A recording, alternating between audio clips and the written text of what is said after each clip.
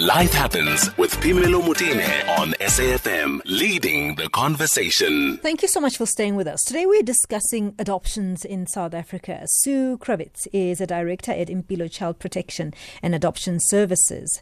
I'm also in conversation with Tembi Mtshweni, who is an adoption social worker at ABBA, specializing in adoption as a social services. She's a social worker there. And we really want to unpack, particularly with you, if you are thinking of adopting a child, if you have been through the process and maybe you are going through the process. What are your experiences? Would like to open the lines on 011-714-2006. WhatsApp notes are also welcome on 0614-104-107. Welcome, ladies. Thank you so much for making the time to be with us. It's a pleasure. Thank you for having us on. Hello, Tembi. Are you there? Is your line okay? Yes. Thank you so much to also for you for being with us as well. So let me start with you around the processes of adopting in South Africa. How difficult are they? Well, they are quite difficult. It's not to say they're impossible, but they're very structured, and there's a very structured process, and there's good reason for that, because we have to make decisions in trusting a child to somebody. It's a permanent decision. So we want to be as sure as we can regarding the decision and the recommendation. So there are very specific processes and procedures you have to go through. For you, Tembi, who sees these families going through this, and the children who do need to be placed in homes, is the stringency of the process a problem? I can say due to COVID, it did affect us. But before COVID, it was different. Because the children were not staying in place of safety for a long time before they can have parents. And we're having many parents that were coming forward to adopt children. But due to COVID, it affected their economic status, because you find that other one, they applied, but when you follow up with them now, they are no longer working. So financially, they are in the position that they cannot take care of the child. So they decided to withdraw. So it's one of the things that has affected the process at the moment. But we do still have our parents that come forward to adopt. So with regards to what Tembi has just said, so in the event that the parents have adopted the child and further on there are difficulties experienced by the family, could be death, could be divorce, could be finances, how does that affect that adoption? Okay, well, once you adopt a child, if you've completed the process, the act is very clear, and it says as if born to you. So you can't hand the child back, but you can certainly seek out help, like anybody would if they're in a crisis or in a difficulty. And that's why the screening is so careful and so thorough, because it's not a thing that if I'm not coping, I've changed my mind. You can't do that with adoption. It's a forever decision. Tembi, where you come across families that are experiencing difficulties whilst the process has been completed, talk to me about those experiences. For now on, I do get feedback of good experiences. It's very rare that we can come across with a parent that says, I adopted the child and then I regret my decision. For now, do get most of our good experiences. They do love being with their children. And for those who come forward and say, I adopted the child, and then this is now I'm experiencing, it happened mostly after the parents disclosed about the adoption to the child. Then it started at that age. It depends on when the parents decided to tell the child about the adoption. And then it's when the child reacts on that adoption story, and then it's where you find out the child now is reserved, and she doesn't want to do anything with the parents. There's now this disconnection between the two. The child doesn't say much, and at school, and then the marks are dropping down, all those things that affect the parents, and the parents will see that everything has changed after she disclosed, or if it's the couple, they disclose to the child about adoption. Mm-hmm. But any other than that, I don't have any feedback regarding bad experiences after adopting. So, Sue, how do we screen the parents that are looking to adopt? Who becomes an ideal parent? Well, that's the first thing that you should be aware of. There is no such thing as an ideal parent. Obviously, there are norms and standards, but we're not looking for that perfect family. We're looking for stable families. We're looking for people who are committed to this, who understand the implications of adopting a child, of raising a child that isn't biologically your own, and can deal with that. But there's no such thing as a perfect family. You know, people have differences in religion, in family relationships. You know, you could have come from quite a difficult family. It doesn't exclude you from adoption. But what obviously we do alcohol and drug checks and criminal records and sexual offences. Those things, of course, are taken very seriously. But we're looking for stability and an ability to bond and attach. It doesn't have to be a couple. It can be a single person as well. Can a child withdraw? In other words, I'm hearing Tembi say sometimes it's the children who would have difficulties.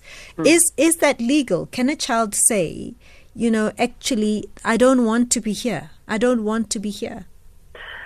Okay, so a child over the age of 10, and sometimes younger if they're mature enough, must sign for their own adoption. So if a child of 12 or 15 is being adopted, they have to consent.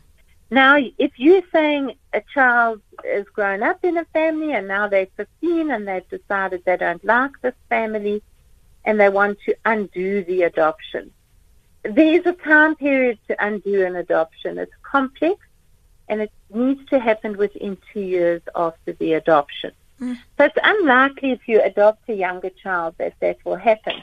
But that's where your counselling and your support to your adoptee and your adoptive family comes in. And, you know, we often don't hear from families for many years. And then suddenly, 11 years later, you'll get a call and say, look, you know, there's some issues, or the adoptee will contact you, or the birth mother later on. And we expect that. We expect people to, you know, have issues. Everybody has issues in life. It's not exclusive to adopted children or families.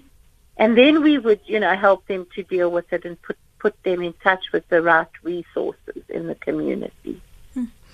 Are there instances where we can learn something from an adoption that went wrong? Yes, I think you can always learn something. And, you know, my colleague's just been talking about telling a child. Now, when we prepare adopters, we really are quite clear with them that they should tell their adopted child that they're adopted from the minute they get the child. Because you can't spring on a 17-year-old, but I'm not your biological parent, when they they grew up thinking that this was so. It's like somebody took the rug out from underneath your feet. It will destabilize that person tremendously. And then the trust between the adopted parent and the child is broken. So she's quite right in saying that, you know, we need to tell our children that they're adopted from the beginning so that they can grow up with this information and it becomes part of who they are. They can deal with questions, they can ask questions, and they know how to handle questions. So then, you know, for the both of you, Tembi, why isn't this something that's then taken on, you know, as a prerequisite to say that the social worker would make sure that the child is informed as we watch the child grow and you're in touch with the family and the child so that you facilitate that process? Yeah, what we do before we can place anyone with the child, we make sure that we do have an adoption workshop, that it's a 3 days workshop, 3 consecutive days, where all the parents that are on the waiting list by that period, we prepare them that this is what is going to come and is important to disclose to the child. We prepare them on how they can tell the child, when they can tell the child, and what information that they can give to the child. So when we place them with the child, by that time they will be prepared and expecting and knowing that what they should do. Because indeed, if you disclose about adoption at a later stage, and then it will emotionally affect the child. So we do have those workshops with them that we prepare them. Let's take a quick break. I'll be back with your voice notes as well as your calls. At SFM Radio and at Impilo on Twitter. When considering a criminal record with regard to adoption, are you specific with what kind of crimes have been committed, or any criminal recorded person cannot adopt? KJ. Good afternoon, SAFM, and to listeners and to the special guest. It's Anonymous from Durban. I just have two questions for the guest. Can a person stipulate what race or gender when adopting a child? And point number two, can the biological parents, after so many years, come back and say they want the child back? Thank you. All right. Sue Krawitz is a director at Impilo Child Protection and Adoption Services. Tembi Mtshweni is an adoption social worker at ABBA Specialist Adoption and Social Services. Perhaps this is for Sue. The criminal record. Do you check what type of a criminal record it is? Yes, sure. There's a million different crimes, so we have to look at the severity of it and when it happened. And, what were the circumstances? Has the person rehabilitated themselves? So we don't say that if you've got a criminal record, you cannot adopt. Okay. What we're saying is we want to look at the criminal record and we want to assess whether we feel it would be in a child's best interest to be placed with you. Tembi, the families that may want to claim back their biological child, what's your experience with that? Okay, on that, before the biological parents can consent to release the child for adoption, the parents should get option counseling. On option counseling, because when someone comes and say, I want the child to be released for adoption, there should be a reason for that. So the social worker will have to give options to that person if it's the only biological mother. If they come as a couple, then also again, the option that we do have is the foster care, it's a kinship care, is for parenting and adoption. Kinship care, we say, okay, let's talk about your family. Let's look at your family. There's no anybody that can help you. Tell me about yourself. If you're going to church, there's no one that can help you. We just check and see if really there's nobody that can help with the child before its adoption, because we realize that if she's taking the decision for the child to be adopted, it's a permanent decision. It's a decision that cannot be reversible. So the social worker should make sure that the biological parents, they take informed decision. We look at parenting. Tell us about yourself. What brought you here? It can be a pregnancy crisis. Maybe it was unplanned. But you look and see, tell me about yourself. Did you go to school? We check all of those things, that she's in the position indeed that she cannot take care of the child. There's foster care. The child can be placed in a foster care home, and every 2 years the decision will be reviewed, when you can still have a contact with your child so that we can do reunification services at the end. But if they say we want adoption, and then the social worker is going to support any decision that they are taking, then they're going to sign in front of the presiding officer of which the presiding officer will give them 60 days to consider about the decision. If 60 days are lapsed without them going to any court, not the court that they have signed in, there's no withdrawal, then it's final. Then to answer the caller from Durban, there will be no any other day that the biological parents will come and say, I want my child back, because she knows very well when she consents that she's taking a permanent decision of which she's giving all the rights and the responsibilities to the person that is going to adopt the child. In other words, that person, it will be like a person that never gives birth to the child, and she understands that. So the magistrate makes sure that she's in sober mind when she makes that decision, and the social worker will provide with the counseling report that shows that we did speak about these options and she opted for adoption. Are we obligated to tell the child who the parents are, even if the parents have asked that that is not the case?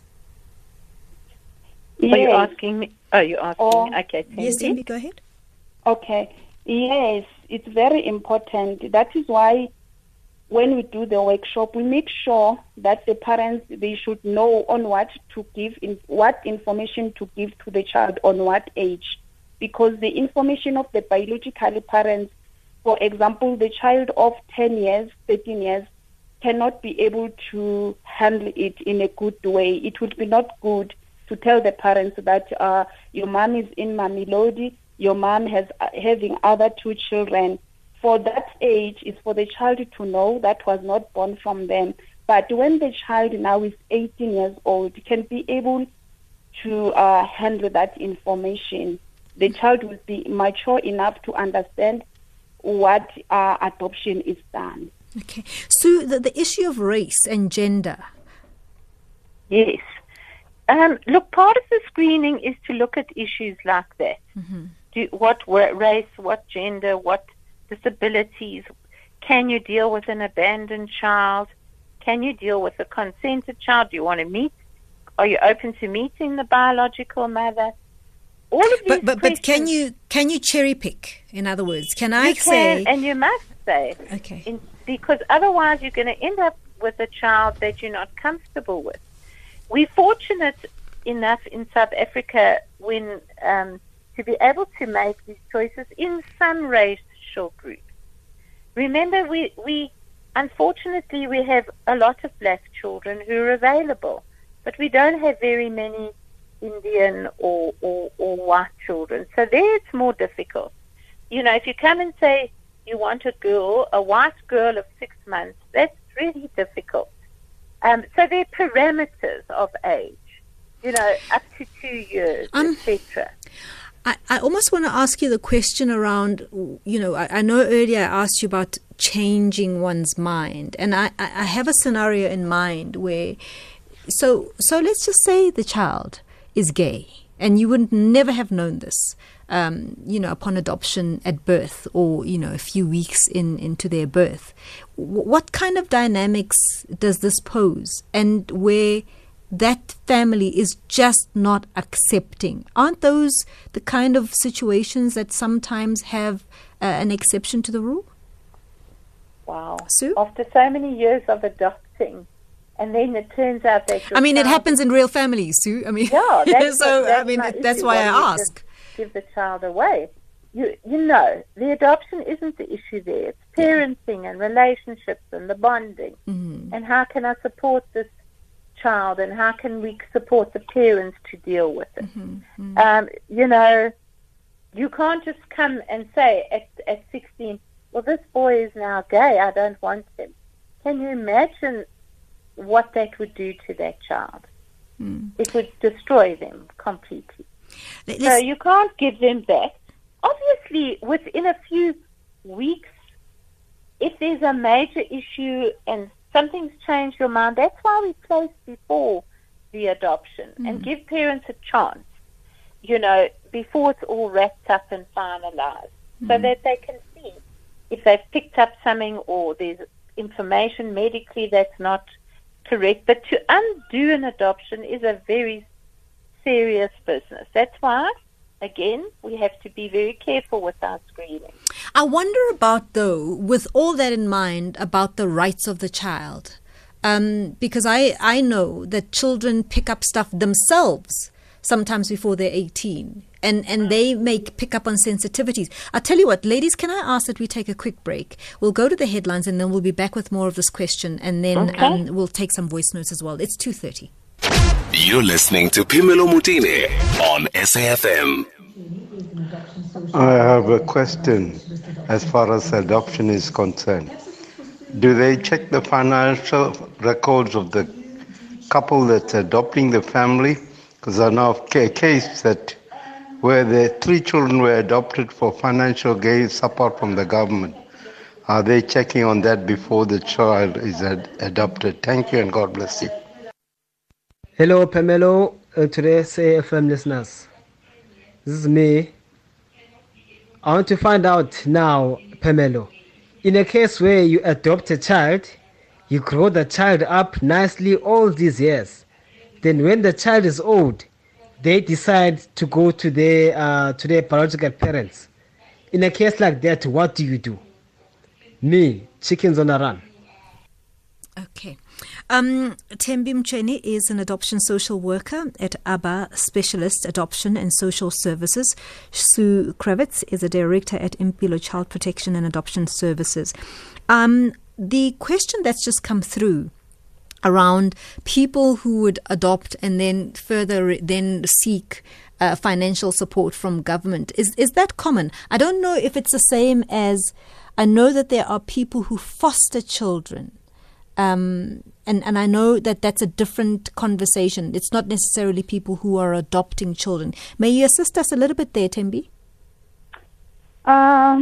For adoption, we don't have a support grant like with foster care. Mm-hmm. Foster care, there's a foster care grant when we are fostering the child. Mm-hmm. There's a grant that you're going to get from the government. But with adoption, we don't have a foster care grant. If you adopt and in future you want to get a grant, you're going to apply for the child support grant. It's not going to be adoption. It will be just the general one. Okay. Yes. Sue, I had brought up the issue of the rights of the child.